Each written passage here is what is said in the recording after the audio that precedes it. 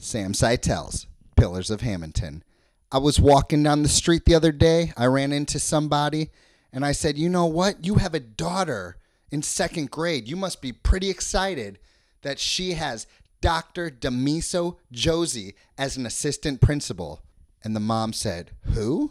And I said, what? And she said, huh? And I was like, oh no. You don't know Dr. Damiso Josey? People, if you're listening to this podcast and you have a friend who's going to the elementary school and they don't know Dr. Damiso Josey, please share this podcast with them. This is an amazing man, and we are so lucky to have him in our town. I want to work with him in the future. I want to work with him forever. He's the man, he's the myth, he's the legend, and he one day will be my kid's assistant principal, and I am so psyched. Ladies and gentlemen, please welcome my guest, Dr. Damiso Josey.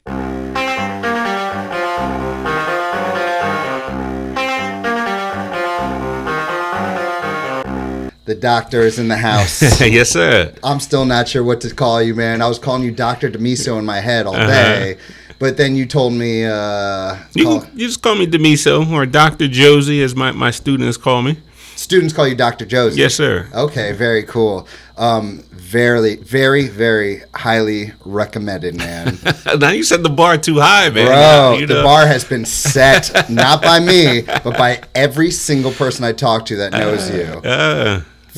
From my employees to the person who recommended you, who we'll talk about later. Just, I got to tell you why I'm so psyched to do this interview, man, is because I know that you and I are very different people, but at the same time, I feel like you and I share the same goals in life. Got you. Yeah, well, let's figure that out. Let's see what we got going on. We got a lot, but first let's just talk about you, man. Okay. How did this start? I heard you like to talk about your upbringing because that has, of course, had a huge impact on who you are today. Yeah, man. I don't know how much time you got, but my story is deep. It's rich. Let's go. It's really interesting. So I grew up in a town, Glassboro, New Jersey, which isn't too far from here. And I actually graduated from Delsey Regional High School. I have two older brothers that are twins. They're 4 years older than me. And growing up, I had a decent childhood. And then my mother and father got a divorce. My dad was addicted to substance abuse and things of that nature, so he ended up leaving. And I didn't see my dad until I graduated college. But I'll come back to that point in a second. So my mother couldn't hold down the house by herself, so we ended up moving in with my grandmother, and my uncle lived there. And it was a 2-bedroom house. So I'm sorry, can I ask how old you were when this? I was about 4 years old. Oh, you were very young. I was very young, yeah. So we moved into my grandmother's house, and it was 2 bedrooms. There was 6 of us living in there. And our living conditions were, my grandmother had a cot in her bedroom, so I would sleep there one night, and then I would rotate to my mother's bed sometimes, and then I would rotate to the living room between me and my brothers. Why would you rotate like that? Because my uncle also had the same disease that my father did, but he was very abusive, verbally, physically abusive. So I guess me and my brothers kind of figured like the person that slept in the living room caught the wrath first. So we kind of rotated amongst ourselves to kind of see if we can kind of defend ourselves and ward off, the abuse from the other one. So every third night it was my turn. So, I mean, my uncle would put gasoline on the floor, get ready to burn down the house down, punch holes in the wall. I remember one time I was about 7 or 8 years old. He told me he was going to kill me. So wait. Yep. Would these happen randomly, or did something? Oh, this was almost every night. Something would just set him off, and he would start. Set him off. And my grandfather had passed. I didn't get a chance to know him, and apparently he was very strong-willed and everything. And then once he left, I guess my uncle kind of felt like he was the man of the house, but he also dealt with a lot of mental illness things too, on top of the substance abuse thing. So what is that like for me, or for a 3-year-old Dr. Damiso? The weird thing is I thought it was normal, right? Because everybody in my neighborhood had a single family, home, and everybody was going through their own thing, and I just thought it was normal. And it was times where my mother would take us to hotels, and I would literally be up 2:00 in the morning doing my homework on the desk at the hotel. And hotels to get away. Right? So things really got worse though because my brothers were 4 years older than me. Really got worse when they went to college.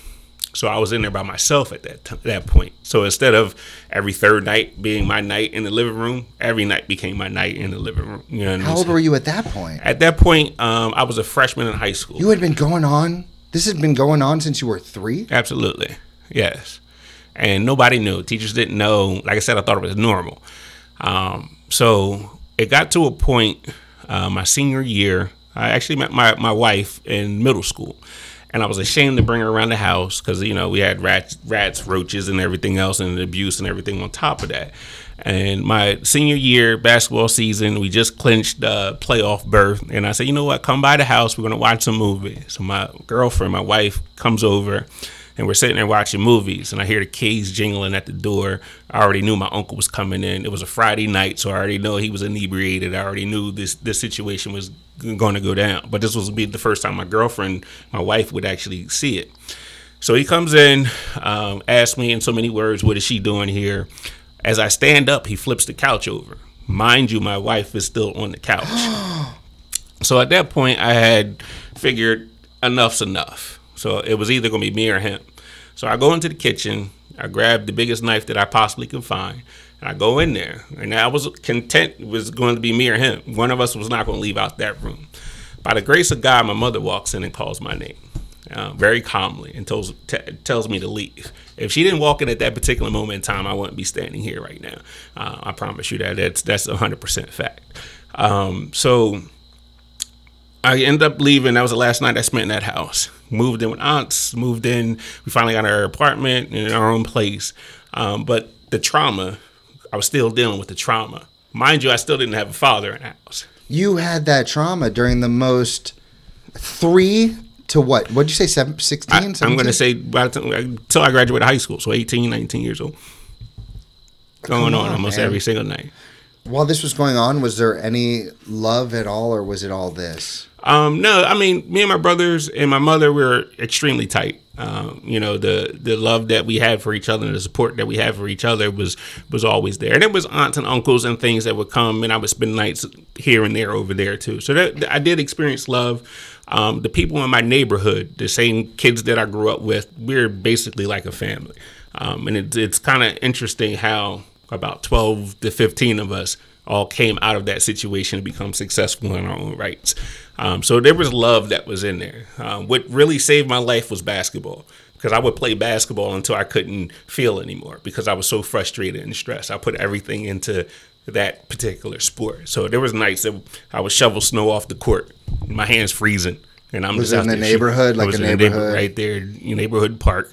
Right down the street from our house. It's got to be a special place in your heart for that place. Absolutely. But that was the place that everybody came to, because everybody was dealing with their own thing. And it was like, you know, we're going to go out here and play because we love the sport, but release all of our frustrations in a positive way. So growing up, nobody was, you know, there was drug dealers and stuff around us and on all that stuff, but we were the athletes, and in there, and that was our release. And we had one player, Demetrius Poles, ended up playing at St. Joe's and playing professionally, and we knew that he was the one that was going to make it out. Yeah. So we would play basketball specifically for him and push him, and he ended up going, you know, professional and everything. So there was love in the neighborhood for sure. But every night, the weird thing is, during the day, because I didn't have a father figure, I actually looked up to my uncle. And I was the uncle that you lived with. Right, the one that was abusing me. So during the day, he was okay with Did he give, that's what I meant though, were you receiving any love from him? It was weird. He would take me fishing, he would take me hunting and show me certain things. Would he hug you and give you a lesson? There was no hugging, teachable moments. No hugging and kissing in my family. And me and my wife talk about this all the time too, because it's like I have a hard time saying good morning, because that's not what we did. We didn't sit down and have dinner and, you know, as a family. That's not what we did. Yeah. Because we were rushing, because we didn't know, you know, I would sleep with my sneakers on because I didn't know whether I had to run or not at night. There was times that you had to run at night? Because he would come home, you know, being abusive and things. And my only escape was, at the time, you know, I was 7, 8 years old. I couldn't fight a grown man. So my only defense was to run. So I would run to my aunt's house or my uncle's house, and that would be my, like, safe haven. And this went on a lot. How are you so strong today, man? Well, the story goes on. I finally go to college, go to Temple University, and I'm still dealing with all the trauma and trying to deal with it in my own way. Me and my father kind of were talking here and there, and he had cleaned himself up since. And I said, you know what? Come to my college graduation. So I don't know what told me to do this. So I invited him to my college graduation, and I had a conversation with him in my mother's basement. And he apologized. He was like, I'm sorry for not being a part of your life and yada, yada, yada. And I thanked him. But the moment of clarity came at this point, and I said, I'm not thanking you for your apology. I'm actually thanking you for not being a part of my life. Whoa. Because did you say that? Or I did. I said it to him. You said that? Yes. And I said, because in your absence, I now know how to be a real father. And there's one thing I definitely 100% know, that I will never ever leave my kids and make them feel that way. So the way that his absence, I began flipping everything in my life. So that I took my uncle, I took all the people that were doing stuff in my neighborhood, and I said, if I don't want to be like them, I just have to do the opposite of everything that they did. They all dropped out of school. They all were selling drugs. They were all addicted to drugs and stuff.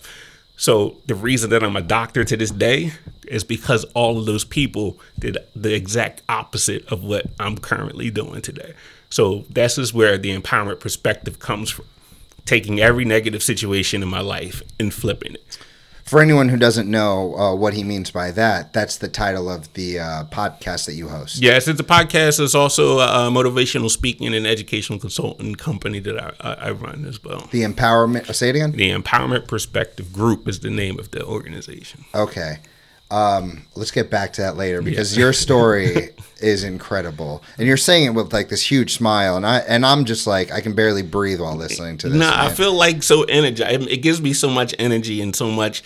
I just love to tell the story, because there's so many people that are going through negative things in their life, and if they would just take the time and sit back and really analyze what's happening. And there's certain things in your life that you're not going to be able to control. I couldn't control what my uncle was doing. I couldn't control my situation. I didn't have a job to move out and be on my own.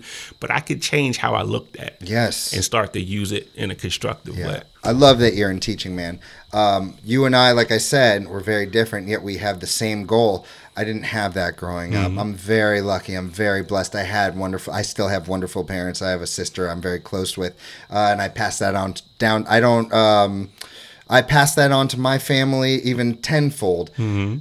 But because of my upbringing, I bring something certain to the table that I give to my preschoolers, to my campers, and makes me happy knowing that my preschoolers get something from me and then move on to you later on. And then they get that from you. I think it's really good that they have these positive male role models in education. You don't find it everywhere. Yeah, that's exactly what I was going to say, is that the position that you're playing, because even as I think back at it now, I probably had maybe one or two male teachers in my whole entire educational experience. I had two. Right? Yeah. So there's not too many of us out there giving that. Especially at the young level. Oh, absolutely. Yeah. Absolutely. Well, I used to teach 4th, 5th, and 6th grade for the bulk of my career. And when I took over this school, I was thinking like, they're really young. Like, what am I going to do here? But I found that this is that foundation, man. Yeah. That foundation for confidence. And as well as I do that that's what starts it, so that they can automatically not feel scared in the classroom and be ready to learn addition, which goes into eventually orders of operation, which eventually goes to this and that. Right. But it's that foundation. Absolutely. Rather than the kids who don't build that foundation, they come into school behind, maybe feeling nervous, not confident. And then that's when they start building the walls without a foundation. Right. Absolutely. So, yeah, my story, it actually even gets even more interesting. So I go through that period. I graduate from Temple University, and I was studying communications, broadcasting, telecommunications. I did too. Media. Cool. So I go, and I knew some way, shape, form, or fashion that I was going to retire being in education. I always volunteer. My mother's an educator, like my whole family. You knew that since you were a kid? I knew, I would say maybe high school. I kind of figured like, I'm going to retire being in education. I don't know what I'm going to do in between then and there. I didn't want to start off doing that. Okay. So that's why I went the broadcasting route. So interesting story is I get an interview with ESPN in Bristol, Connecticut. So I go up there. I get the job at Bristol, Connecticut, but at ESPN, at the same time, I applied for University of Michigan for master's in secondary education. I get the job at ESPN. 2 days later, Michigan offers me a full scholarship. Oh. So I'm sitting here now decisions, what do I need to sir. do? So I'm like, but it's ESPN. It's sports all day. And, you know, of course, so I go Talking about living the dream. Right. Talking about living the dream. So I go that route, and I work for ESPN. And everybody thinks like, oh, you work for ESPN, how awesome it was. Yes, it was cool. Okay. I could, go to any sporting event that I wanted to. They only paid me like $28,000 a year, which was nothing. But everything was, I didn't have to pay for anything. So all I had to just pay for like my housing and car and stuff. Okay. But I'm like, all right, I kind of made it work or whatever. ESPN is owned by Disney. So I get promoted as an operations manager at ABC in New York City. So now I moved from Bristol, Connecticut to New York City and working at ABC. So I go from going to Mickey Mouse? Yeah. So I'm going from watching sports all day to now watching soap operas all day.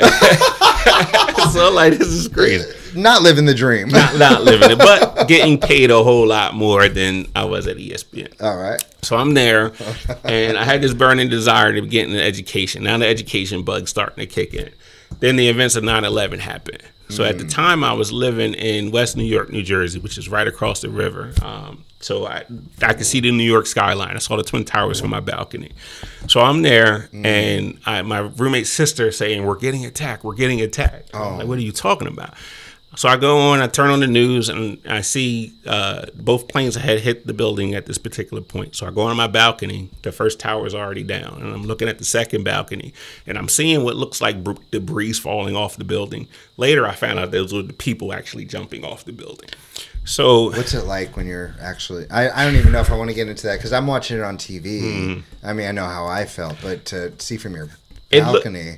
It was surreal at that point. Right. Like, it didn't look real. And then it gets worse. So my girlfriend, my wife at the time, was down here in South Jersey. They're trying to call me. My family's trying to call me. I was supposed to go to work that day. And there's 3 ways that I could get to the city that day, usually to go to work. Either I could take the little jitney and go across the bridge, or I can use the tunnel, or I can use the path. If I would have used that train to go through the path, that train was the one that was actually underneath the building when it ended up collapsing. So luckily, I couldn't. The city was shut down, so I couldn't go in. So no one can get in contact with me. I said I got to get home to my family. So I'm walking to Hoboken. I get down to Hoboken. People are coming across from New York, using the ferry. They're covered in soot and everything else. Oh my God! Then it looked like I was in a movie. Like felt like I had an out of body experience. Like it was just unreal.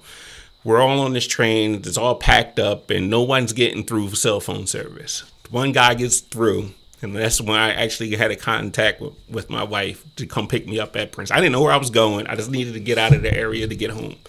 So she finally comes and picks me up, and I go down, go home. I couldn't get to the city, couldn't go to work and everything because everything was shut down. Were people going to work?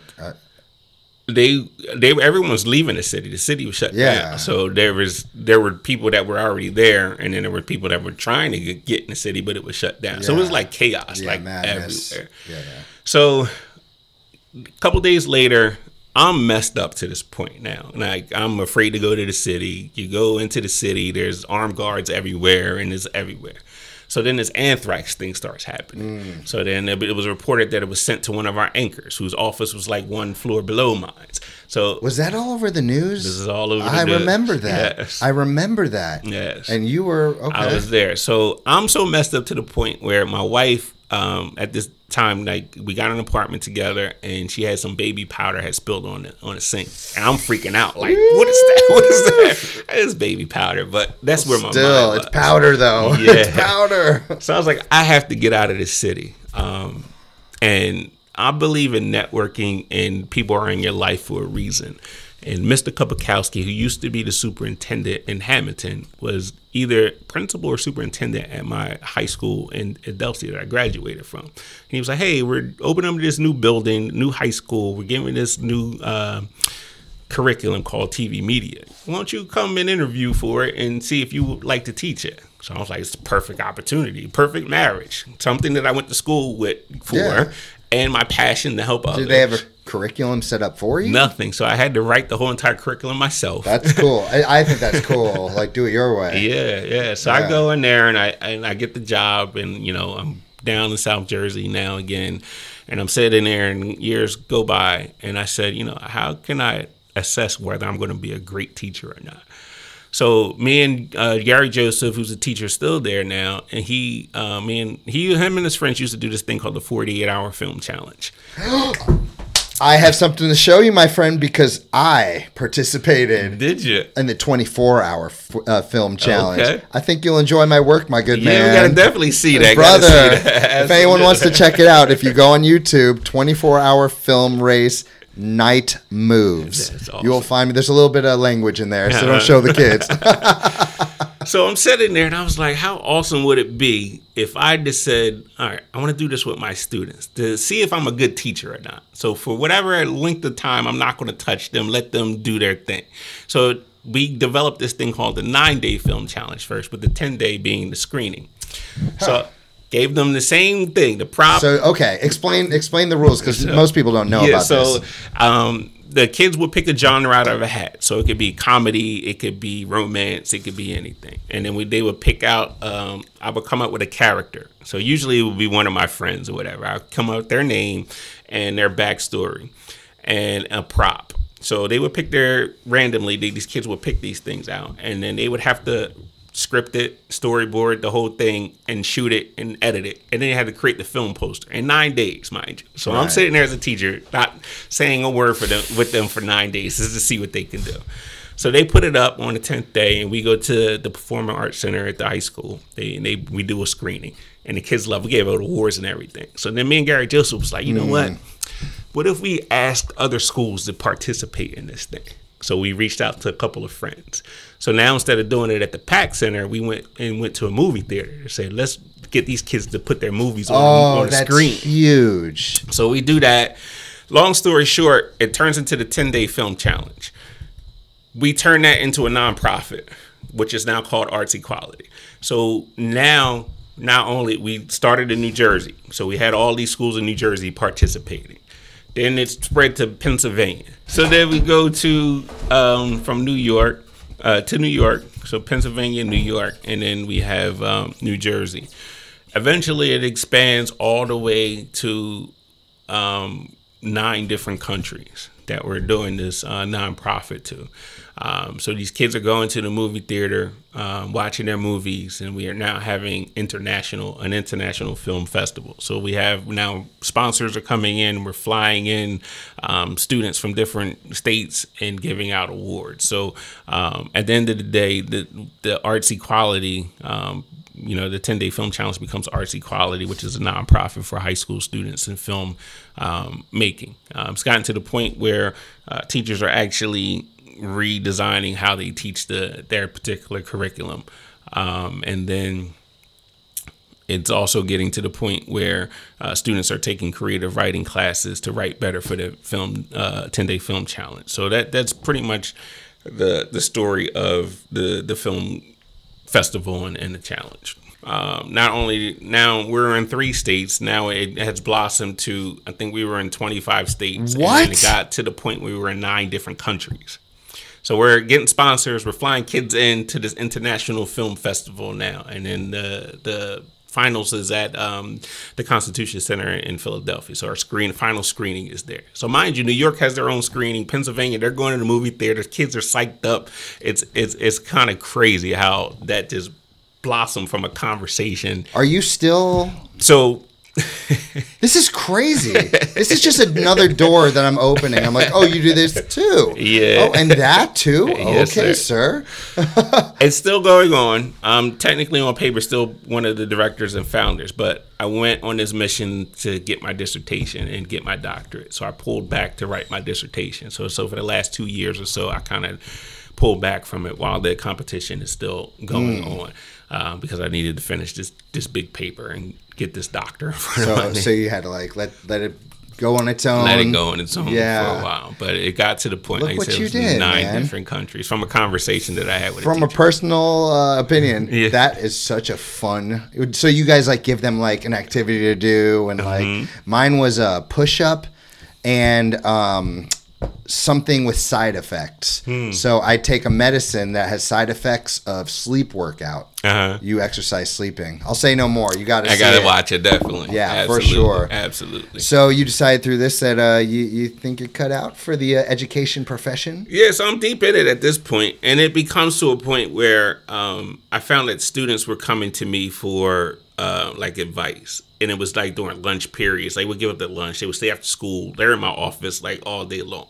So because my philosophy was, I'm teaching you life skills. TV media is just a vehicle that I choose to teach you, life skills in. So I was real with them. Like, I taught them how to write a resume and interview for jobs. And oh, you mean things that they might actually need. Yeah. Yeah, absolutely. Yeah. So I go through that whole entire process with them. And I found out, I was like, I want to help more people, other than just the 100 or so kids that I came in contact with every year. So then I had my wife chirping in my ear, you need to make more money. Why are you? I'm coaching and doing stuff. You need to make more money. I was like, all right, I'll go back to school, get my master's in educational leadership. And I say, maybe I can impact more kids if I become an administrator.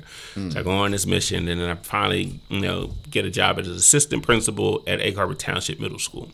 So now I had a high school experience, middle school experience, and I'm currently now in elementary school. Yeah. So I see the whole entire, got quite a resume, sir. It's not over yet. We're not done yet. Well, yeah, we'll talk about the future eventually. For sure. But let's talk about these things that you're doing, because you talk about sitting in lunch and talking with the kids. Well, that's what a parent told me.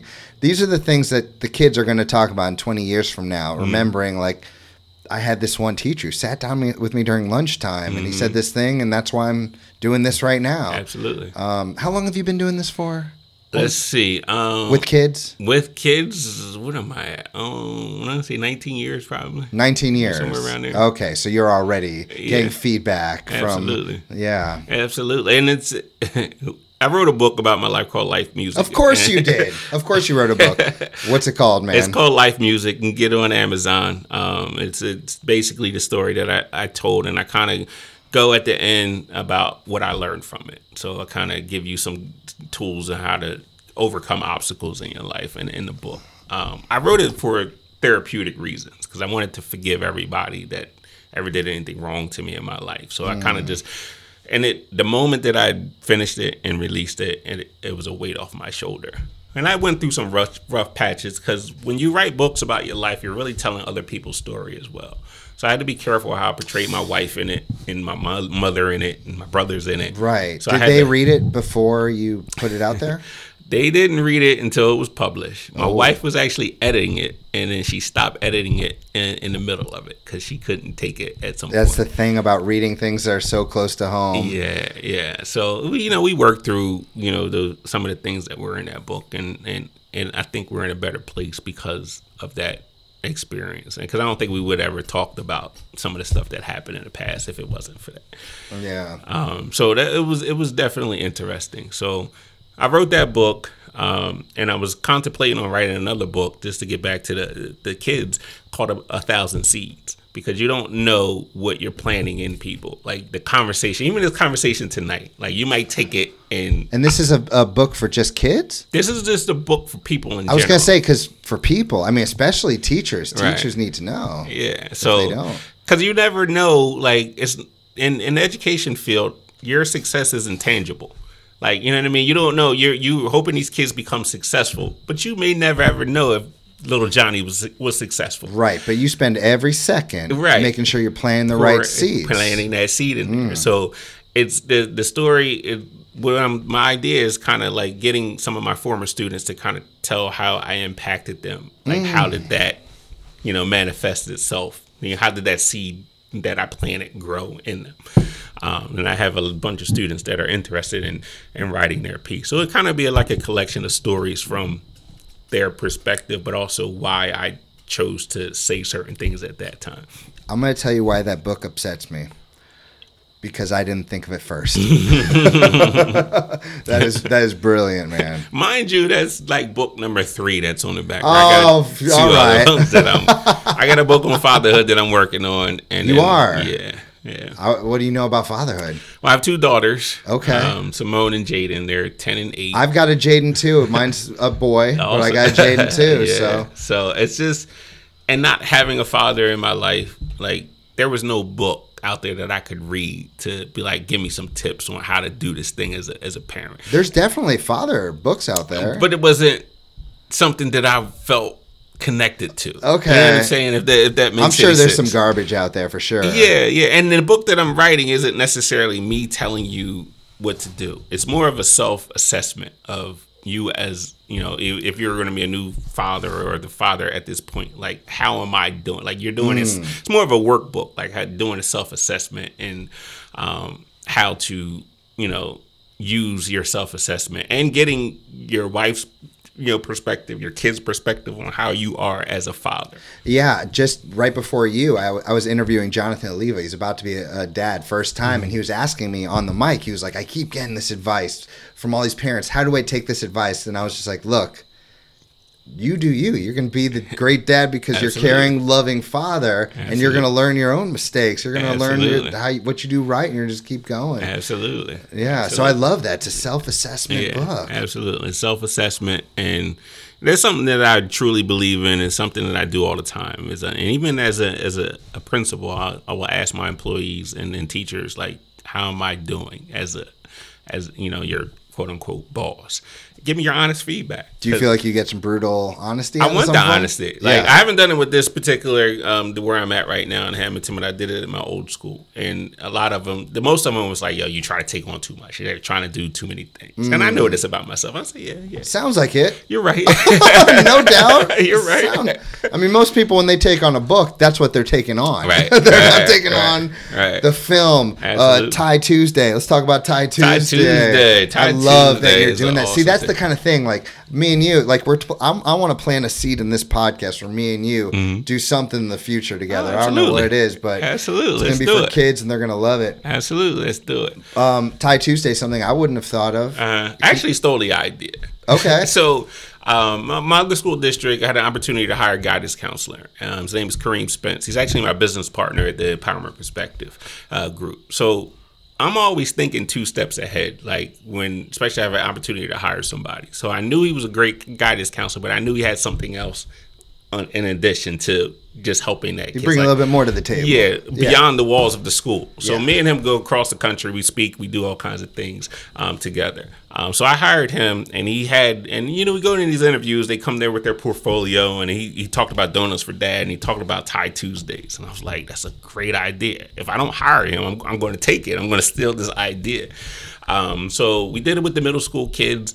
It was somewhat successful, and I was like, you know what? When I go to Hamilton, I'm going to just bring this concept of every Tuesday, the boys are going to wear a shirt and tie, and the girl's going to get dressed in professional gear, like with a dress or something, just so it's a character building thing, so that you feel different when you have a tie on. Even a kid, you feel different when he has a tie on, especially if he's taking a test. You go at it differently than your everyday, attire. Oh, that's interesting. So every Tuesday, they get to dress up, take a picture with me or Dr. Ehrman. We'll go around and take the picture. And do you accept clip-ons or they have to tie it? They can. Well, that's the other piece of it too. So now I'm teaching these young men how to tie their ties. Okay. So I have a bunch of ties in my office if they don't have, and a bunch of shirts. Clip-ons, you can take it. The little zipper ones too.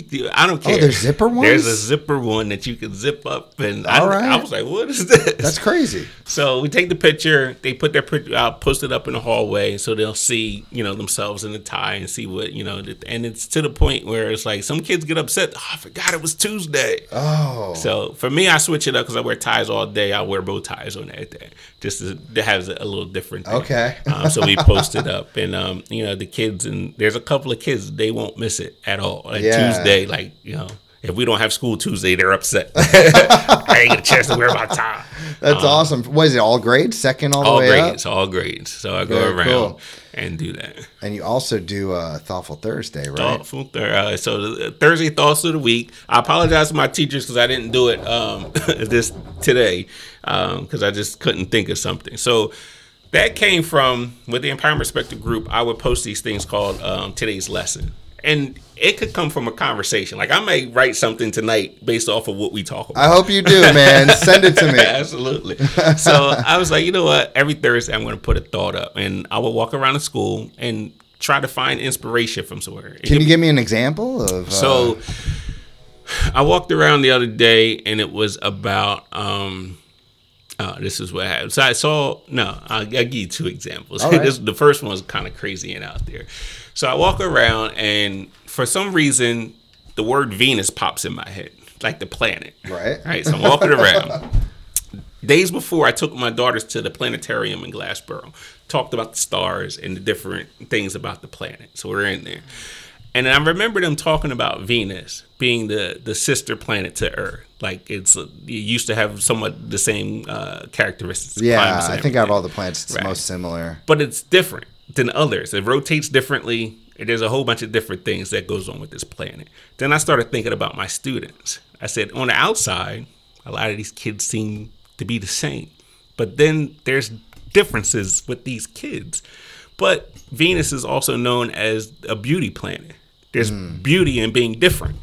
So my Thursday thought of the day became basically treat your students, that difficult student of yours that might be acting different than everybody else. There's beauty in there.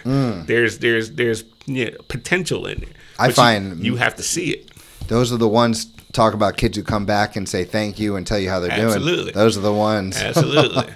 So that was that one, and then there was another one. I'm walking around. Is that how you get them, man? Yeah, walking around thinking about Venus and then thinking about beauty. The funny thing is, we're in the office today. We were talking about just how kids need to exercise and walk around. I said that's how my Thursday thoughts of the week come around. I walk around the school.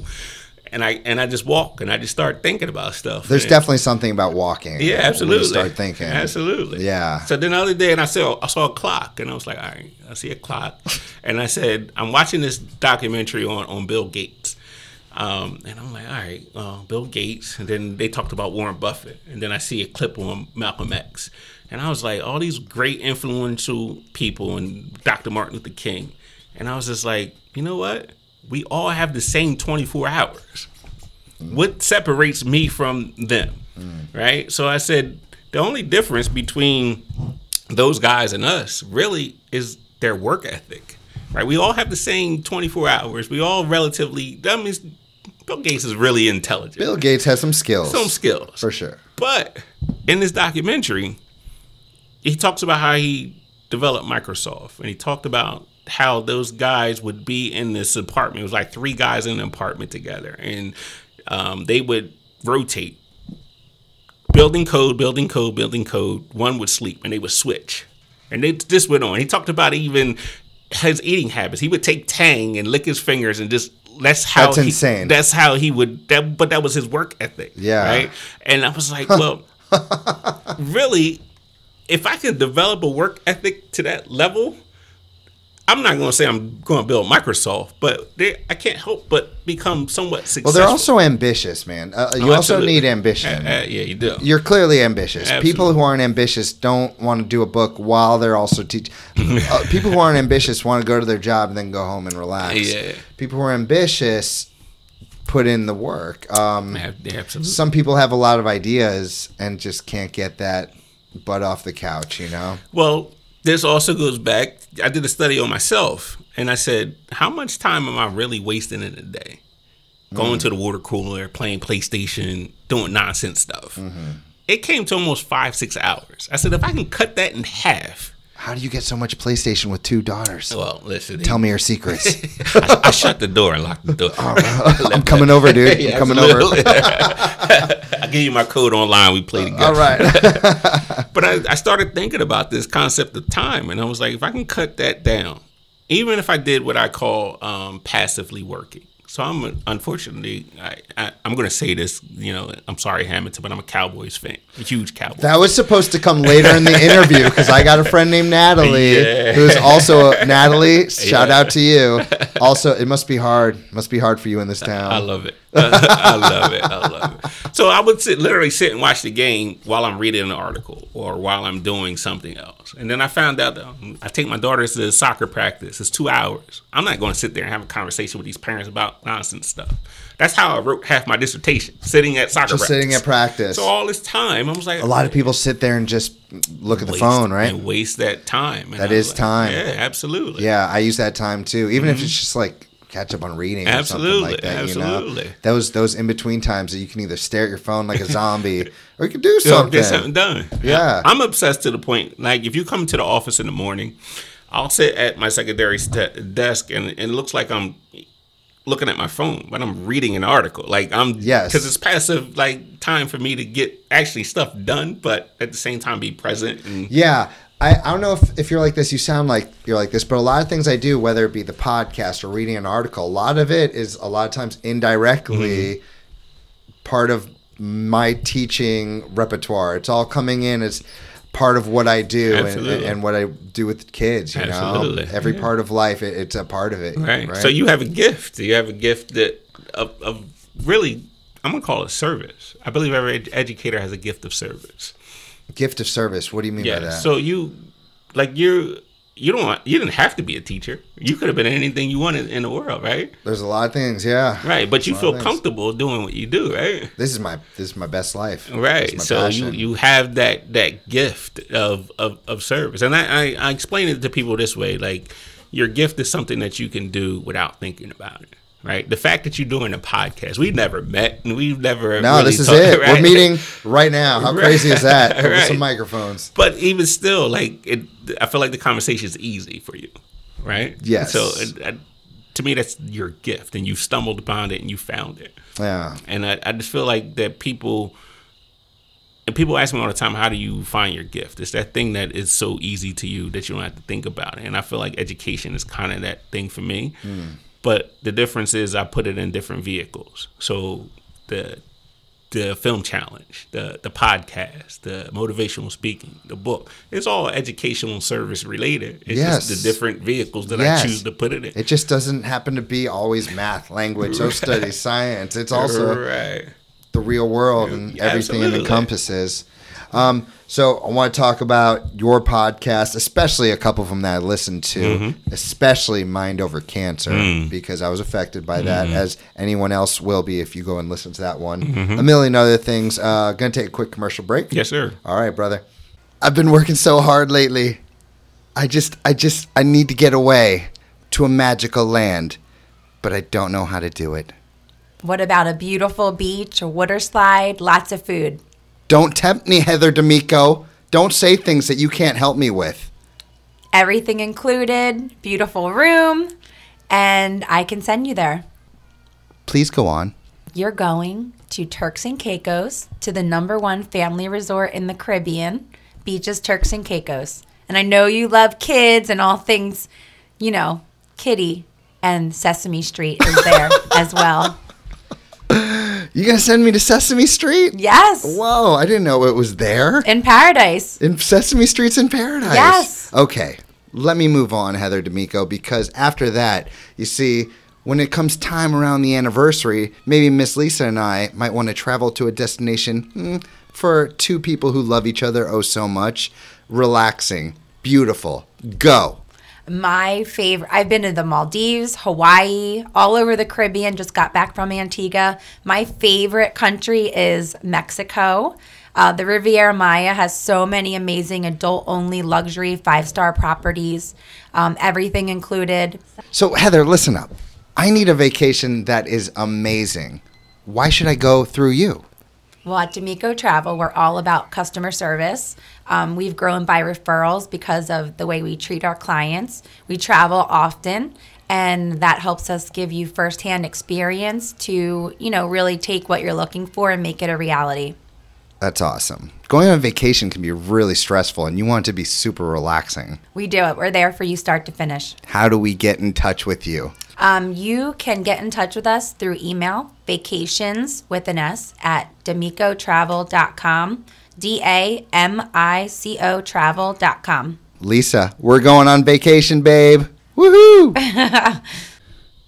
We're back. Let's talk podcasting. Yes, I'm sir. actually pretty new to podcasting. Yeah? I did it with the kids this summer. Okay. The Camp Tuscaloosa podcast. And I know you work with the kids too. Yes. What Yes, was sir. your experience like? So my whole thing in life in general is I don't like feeling comfortable. So I will make myself uncomfortable on purpose. Can I just bring this fist over to your fist and bump it? Absolutely. Man, I'm telling you, from two dudes who ended up with completely different backgrounds, we have the exact same, lack of a better word, perspective on so many things. That's awesome. I try to do the same thing with my kids, my students, all of them. Make them uncomfortable, and then they come away. You know how they come away feeling when they've accomplished it. Right. Yeah, well, that's where growth lies, is when you're uncomfortable, right? And dealing with things. That's where you become, you grow that way. So I intentionally put myself in situations that are uncomfortable. So the podcast came about because, I wrote the book. The business came about because I wrote the book, and people started requesting me to tell my story. So I go to schools and present this story and do my presentation. So I said, I need to create something to protect myself from a business standpoint. So I create the Empowerment Perspective Group. God forbid kid comes up and rolls his ankle during my presentation and somebody wants to sue. So now they're suing the company and not suing me personally. That's insane. Okay. So I create that. So then I was thinking, all right, well, I need to find another way to, one, market myself and to tell more stories and other people's stories.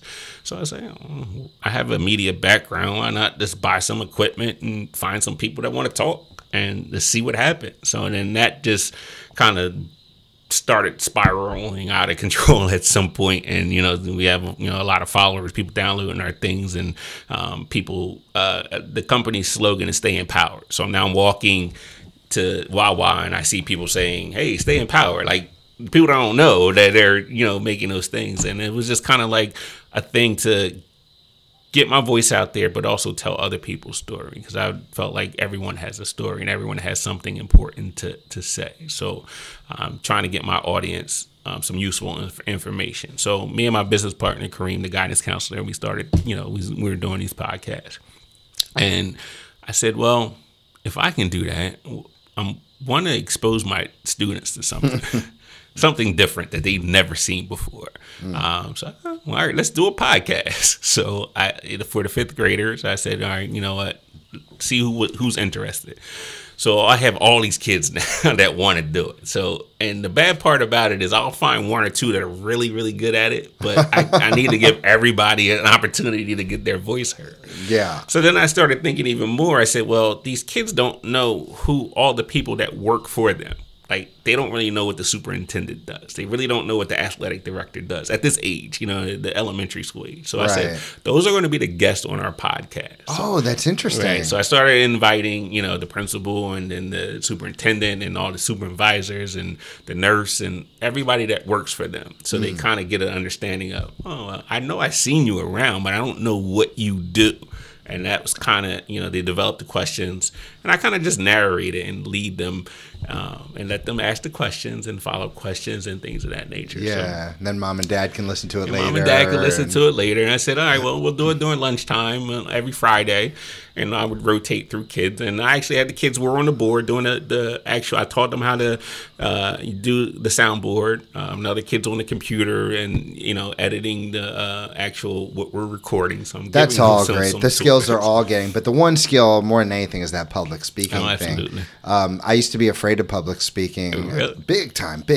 I remember in public speaking class in college, being afraid like 2 weeks before it was time to present. I was terrified. And then through just doing that, and then I did some pro wrestling and teaching, and now I'm here doing microphones. It's one of my favorite things in the world, and I love teaching that to the kids. I think that there's not teaching them, because I don't think you can teach public speaking. I think they just gotta do it. You gotta do it. Absolutely. And these kids have stuff to say, man. If you, that's one of the things I guess in education that I wish we would do more of, is listen to what the kids have to say. Like, if you want to make changes to a school, why not bring the kids in and ask them what do they need and what do they want, and give them a voice and it's their education. So how would you propose to do that? In my other school, I'd actually literally, me and the guidance counselor, Kareem Spence, we would get kids randomly. We would sit down and we said, what do you want from us? What clubs do you want to see? What kind of classes do you want to take? Like, what are you interested in? An adult, a lot of these kids, the adults never asked them that question. Yeah. And they came up with some wonderful ideas. And that's what a lot of other initiatives that I did, would come out of these kids' ideas. A lot of kids were in fashion. All right, let's start a fashion club and see what we can do. You know what I mean? The worst thing they can say is no. Let's figure it out. You know what I'm saying? So I just think in education, listening to kids, they have some really interesting things to say. I think that some educators have the wrong idea of what education is, especially the people at the top who actually haven't never taught a class and are in charge of the curriculums. Mm-hmm. I think that people like you are open to realize that, hey, we can teach fashion, we can teach, Legos or whatever it is the kids want to do, and we can really teach life skills through this medium or whatever it is that we're teaching. Right. I think the biggest thing is there's a difference between content and skill development. And I think in education, for a long time, we were so caught up in content. Yes. Right? The content is irrelevant to me. Memorize, and get this formula. Right. So what's the skill that I want to teach you? And then it becomes a conversation of, well, what are you interested in? So how can I teach that skill based upon what you're interested in? Because that's the best way to learn. Absolutely. Even with like summer reading, like I'm so obsessed with it. Like, why aren't we asking the kids, like, what do you want to read? There's so many good books out there. Tell me what you're interested in, and I'll find a book that's going to match your interest. I don't want you or my wife or anyone in the world to tell me what book I have to read this summer. Why would a kid want that too? Right. Absolutely. But the kid's voice is so interesting. And this is part of the reason in the podcast, recently I started adding my 10-year-old daughter on the podcast. You did? She's a regular? She's a regular. And just some of the stuff that she said blew my mind. Like the last one I did was about your self-talk. I had somebody on talking about self-talk and like what's the voice in your head saying. And I never asked my daughter, like, what's your voice saying? And then she's telling me, like, my voice is positive. Like, every situation, like, that's a beautiful thing. That's a beautiful thing. I never ever really thought to ask you what the voices are really saying. That's a great question. And for her to be able to say that. And articulate it. And I think more kids could do that if you give them the vehicle to do it, right? The asset to do it. What about you? Right. What about you, Dr. D? What's the voice in your head? Are you you got positive? My voice is crazy. Like it's all over the place. It's really all over the place. I think I have like ADHD, ADD, whatever you want. It sounds like you're a bit obsessive in a good way. Yeah, I don't think you understand the level. Like when I read books, like I'm currently reading like 4 different books at the same time. What are you reading? I'm reading a book on investments because my daughter's that sounds so fun. It's not. Yeah. It's not. I couldn't do it. The reason I'm doing it is because instead of giving my daughter's birthday gifts and everything, I put money in their portfolio. Like they have way more money than I do right now.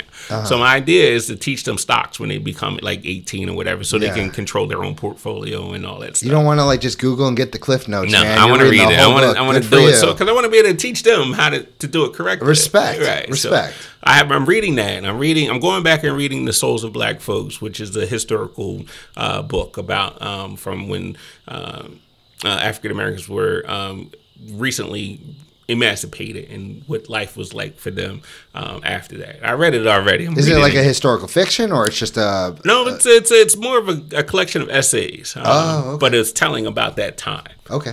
So I'm reading that. I'm reading, of course, educational articles all day long. For sure. And basically a lot of it's about trauma and social emotional learning stuff. And then I'll have my fluff book of just read some bathroom reader. Yeah, right. But I read 50 Shades. I read every single day from each of those books. Yeah. So really? In the morning, I have my tea or my coffee. I'll read the investment book for like 15 minutes. I'll switch over to Souls of Black Folks, and then when I get to work, I'll read my articles. And then like every day, that's just wow. You find the time. You find the time. Good for you, man. 15 minutes. 15 minutes each? Or 15 minutes each. All right, so you got an hour reading a day. All right. A day. Yeah. And it's the same thing that I'm telling my kids. My kids have to read 15 minutes every single day. Yeah. While they're reading, they see mommy and daddy reading, and this is, you model the behavior for them. Yeah, I hated reading growing up. It's so sad to say. You know what got me into reading? What? Being in the subway in New York City. it's either look at the person's armpit standing next to you or have your you face had in to a reach book. out. Absolutely. And I started reading, fiction, self-help books, education books, and I was just like, oh my God. My mind opened up, and like the rest is history. Yeah. So, What's your favorite book of all time?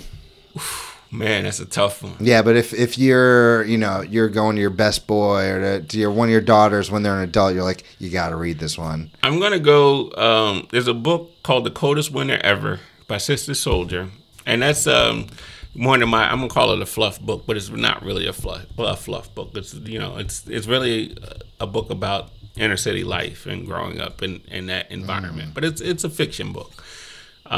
So that's probably it. And then I'm really on Malcolm Gladwell kick right now. Tipping Point. Oh, I read Outliers, the Tipping Point. Yeah. I read Blink. Mm-hmm. Yeah, I like that. I might have read Outliers. Can't remember.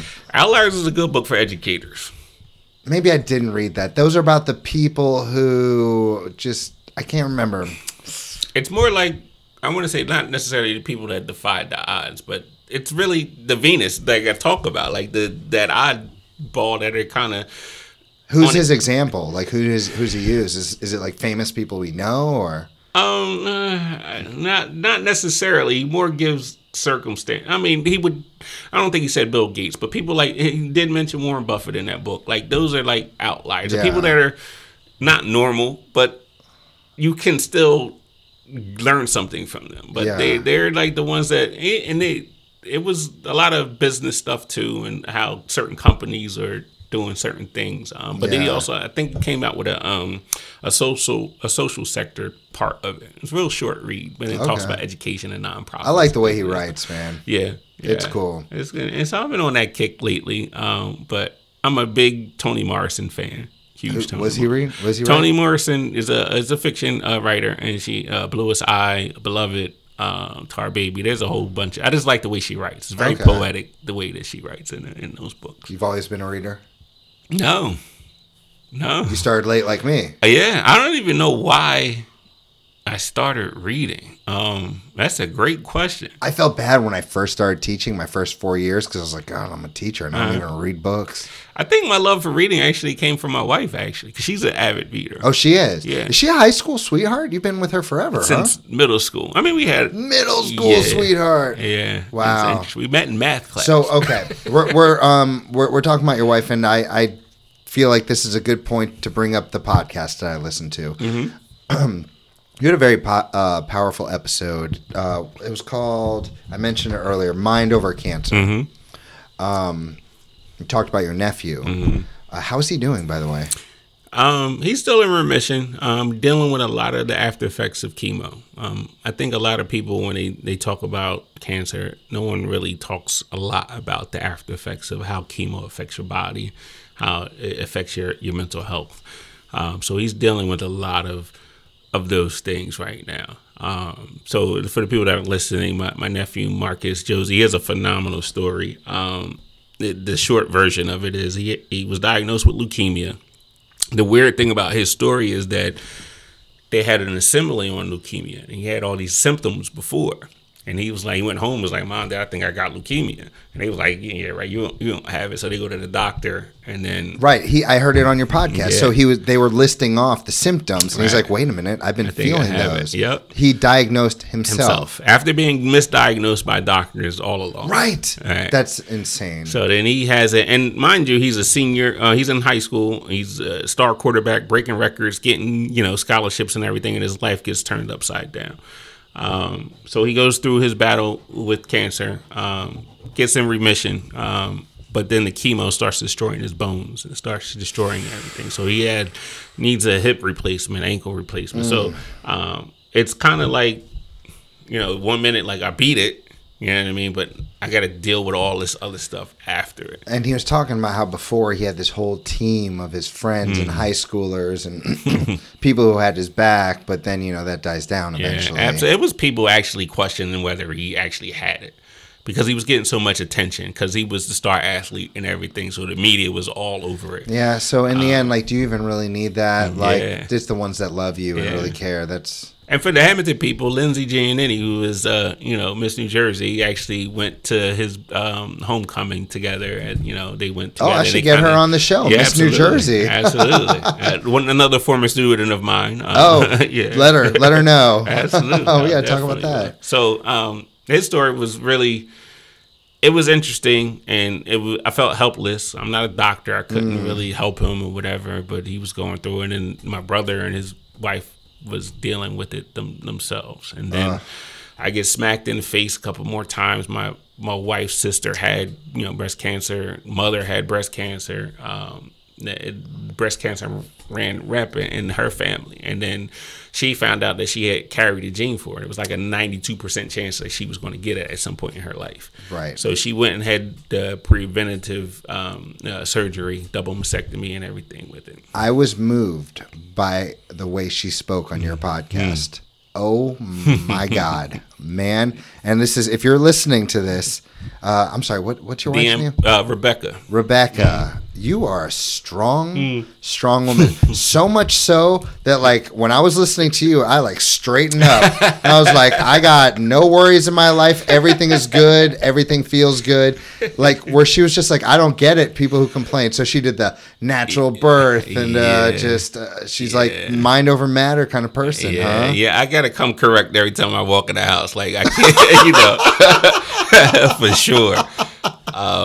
She has an interesting story herself too, in our worlds, and hopefully one day she'll write her book. It parallels each other, and we had the same friends and everything, but we never met each other into that moment in middle school. Like, it was kind of destined for us to kind of be together. But her mentality is like, I don't understand weak people. Like, when she made that very clear. Yeah, she's like, once I make my mind up, I'm going to do whatever my mind tells me I'm going to do. And she's not lying. She's crazy. Yo, are you allowed to complain about anything around her? Oh, she knows. She basically, like, if you stub your toe, like, yeah, she would like, suck it up. Yeah. Stop crying. It's like, stop crying. Good for her, man. I love strong-minded people. She's amazing. I mean, she definitely has her moments, but she's definitely a motivating factor for me. Like, I don't have any, looking at her story, looking at Marcus's story, I don't have an excuse. Like, what's my excuse? Like, why can't I go out here and do all this stuff? Right. You know what I mean? Yeah. And it's motivating. Yeah, absolutely. And she won't let me quit, for sure. For sure. But you mentioned also on that episode, or maybe it was another one, someone you had on there, you said she was ducking you like the IRS. I have a question for you, man, because I just started doing this show, and some people come to me and say they want to be on the show. Uh-huh. Some people I reach out to, and they either say like that they're honored or that they just don't want to do it. Mm-hmm. But you know who ducks me like the IRS? Who's that? Just the teachers. Yeah? Just the teachers. They don't even, I think I've messaged them about anything else. Mm. They'd be like, oh, Sam, blah, blah, blah. But I send them messages like, I want you on the show. They just ghost me.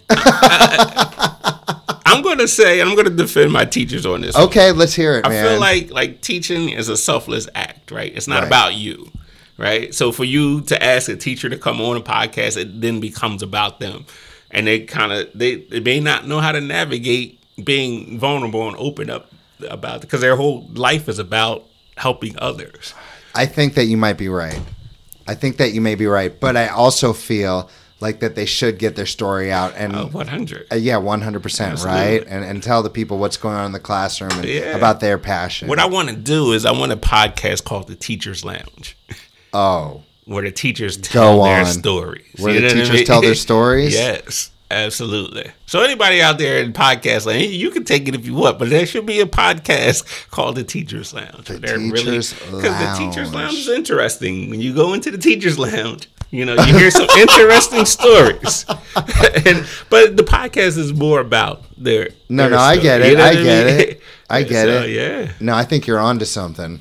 Yeah, so I'm gonna leave that up to you. But if you need any help, I've got your back 100. But the problem is, how many teachers are gonna really tell that? It has to be like. I think if it's you and me, I'm just okay. Maybe a seed is being planted here, bro.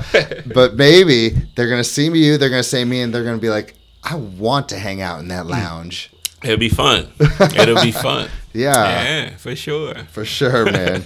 So yeah, that was a good episode. Shout out to all the people on that episode. I really enjoyed that one. Thank you. So you've been assisting the principal. Assisting the principal. You are assistant principal, I guess. Okay, yeah. I don't know because I never worked in the public school system. I don't really understand how it all works, but I do know that you've had a lot of successes from what I've heard from other people. But what would you say are your top successes since you've taken on this role? To be honest with you, I can't even answer that question because I don't know. Like, people say to me that you're doing a great job, but I'm so, obsessed with being better all the time. Like, I don't see myself, like, I always look at areas that I can improve on. Like, I don't even look There's no end. Right. There's no end goal. Not at all. And unless somebody tells me that I'm doing a good job, I'm like, I'm okay, I guess. I guess it's when you retire and then you just get a sea of people. A sea of people saying thank you. My success is the fact that they haven't fired me yet. Fingers crossed for that one, man. So I'm going to move on a little bit to sports, just for fun, because I was scrolling through your I think that you love your students. I know you love your family. I feel like you love your town. I feel like you hate referees. I feel like you have a serious issue with the people wearing black and white in this world. I think the problem I have is I'm so obsessed with let the kids or whoever's playing the game enjoy the game. Like, your job as an official is to be invisible. You should have no bearing on the outcome of any game. Let them enjoy the game. And I feel like, especially in NFL, and they're kind of in a bad position, I feel like they are involved way too much at the wrong time.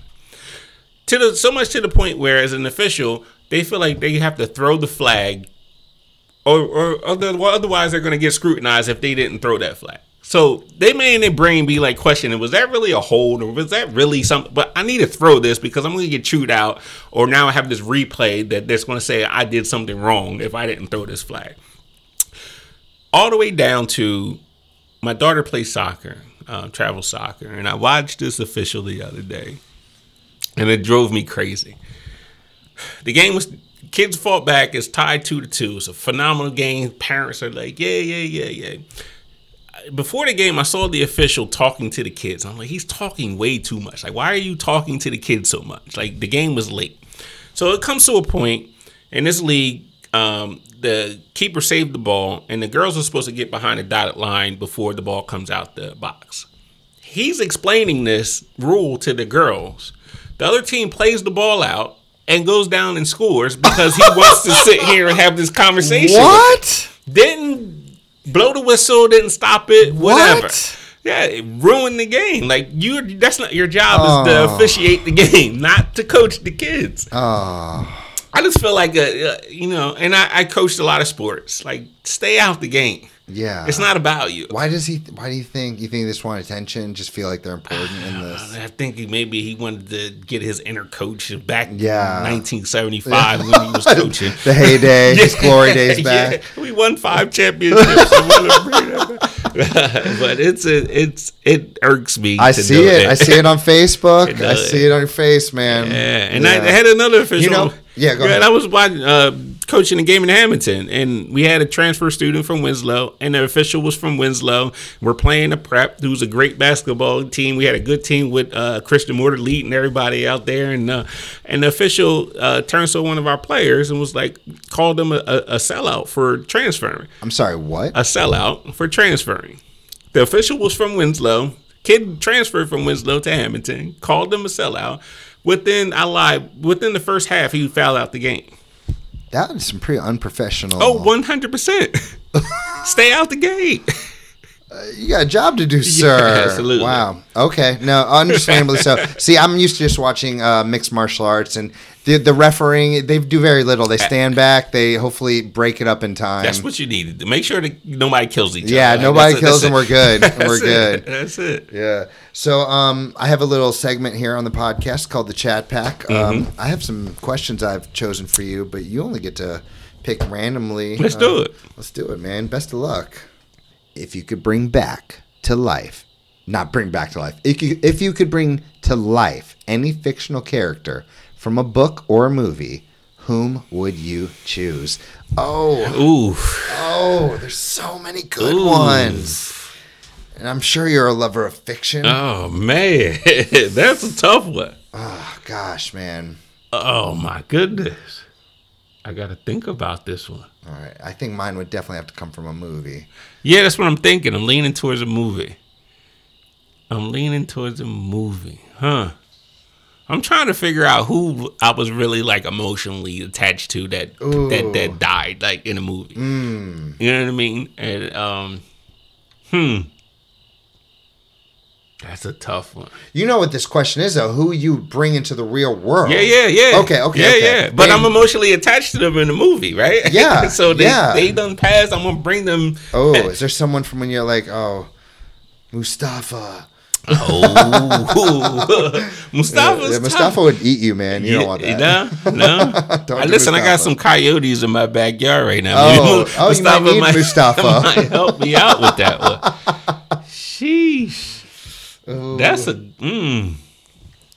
problem with me is most of my favorite characters are like really evil and crazy. Like who? Give me one.